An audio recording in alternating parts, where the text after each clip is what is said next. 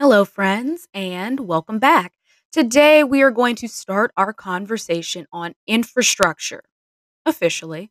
Episode 10 was a bit of a preview, giving an update and outline on Biden's then proposed plan, which, of course, as of this week, shifted slightly into a more bipartisan version that we are going to outline a little later in a special episode. But for right now, we're going to discuss the basics of infrastructure planning and why conversations around it, both official and otherwise, get so heated and somewhat unproductive. So, let's jump in.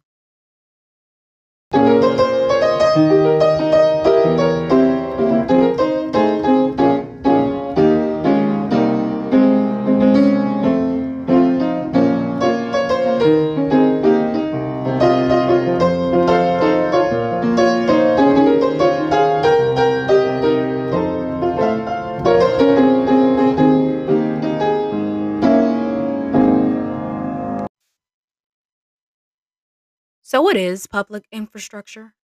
I mean, it's a long word, but honestly, it has a pretty simple meaning. It refers to the systems and structures that are essentials to a country's economic development.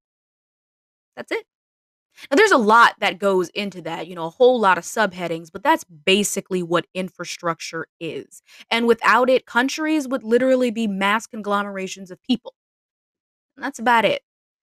Within infrastructure, there are three main classes. I'm pretty sure that there are others, but I like to keep things simple. Y'all got stuff to do. So, number one is soft infrastructure, meaning institutions that contribute to the upkeep of a healthy economy. And no, I don't just mean the stock market. I mean schools, hospitals, clinics, and legal and governmental structures. Number two is hard infrastructure. This is basically what you automatically think of once you hear the definition of infrastructure. It includes transport systems such as roads and tech systems such as phone lines. And then number three, you have critical infrastructure. This is the one that typically causes the so called liberal conservative divide. It includes public health measures such as medicine and vaccines. Hmm, isn't that interesting? So, as you can imagine, even if you really don't watch the news, this stuff runs up a tab pretty quick, especially we're talking about a country as large as the United States. So, this is why you see infrastructure bills that are estimated about upper billions and low trillions. However, this fact can raise some very important questions, like how much investment is too much? Is all the money allocated from for various forms of infrastructure actually going towards infrastructure? If you consider how much compromising has to be done to get a bill passed, it might not be. But I have no hard evidence, so we're not going to use this as a point of analysis. But it's just something to think about. All right?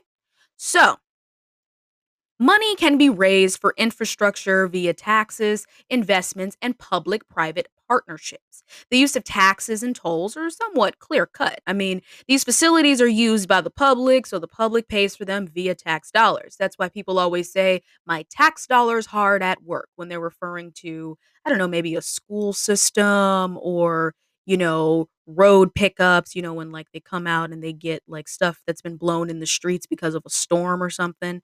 And we can get into the harmful role of taxes a little bit later. That might be too much for this conversation, and I don't want to get confusing. So investments, which is kind of the second class, are a little bit more murky. The basics of investing is explained by two main principles. Again, there are others, but I want to keep things nice and simple. Buy low and sell high. I'm pretty sure you've heard of that one. And return on investment is key. I'm pretty sure you've also heard that one. So, when you're looking to invest in a country, rule two is typically more pertinent. Investors look at the opportunity that has the highest return. The investment can be a part of a regular venture or an expansion project. For example, if a country is looking, to expand its water purification efforts, a firm specializing in it can build a plant in a location designated by the government. This, in an idealistic sense, can benefit both parties. Emphasis on idealistic. The last form is a point of tension.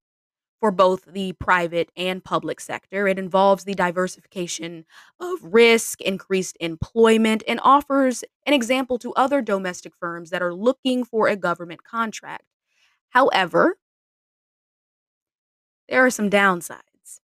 For example, and I think it might be easier to illustrate this point if I use an example than I just say what I'm really thinking. Because again, I don't want to confuse y'all. That's not what I want to do here. So I was recently looking into the military industrial complex, and where the demands of the economy are dictated by the government's proposed needs for the defense and weaponry, not necessarily the demands, get it, of the market. This can result in inefficient use of resources and contracts to the most connected, not necessarily the most efficient. See what I mean? Now, I'm not saying that the public and private sector is riddled with problems, therefore, they should never work together. No, it's not what I'm saying. I'm just saying that sometimes public and private sector relationships aren't as harmonious as we would like them to be. I'm just reporting the news. All right. So that is all I have for you today. Continue to like, subscribe, and share this podcast. Next episode, we are going to look at some history and what it can tell us regarding where we are right now when it comes to infrastructure. So, yeah, this is going to be our topic for a minute because there's so much that goes into this. And, yeah, there is just so much to discuss when you're talking infrastructure. You can get political with it, you can throw some numbers, or you can just boil it down to bare bones and relate it to people's everyday lives. I plan on doing a little bit of all three. So stick with me. I promise there is a reason why I'm talking about this now. Hopefully, you are still masking and doing your due diligence on the available vaccines if you're still not 100% sure about it. If we want these COVID restrictions to stay lifted, we have to do our part. All right? Be well, y'all. Peace. Okay, just a quick correction. When I was talking about the military industrial complex, I said demands of the economy. I meant to say demands of production are dictated by the government's proposed need for defense instead of the market. Just one more correction and point of clarification before I let y'all go. When I say government's proposed need for defense, I don't mean the resources that it takes to take care of our troops, both domestic and abroad. I mean building more tanks and helicarriers and other large scale arms that we don't necessarily need. All right. I just wanted to make that clear because I don't want there to be any confusion. I'm specifically talking about spending when it comes to building more arms, not taking care of our troops. Y'all have a blessed day.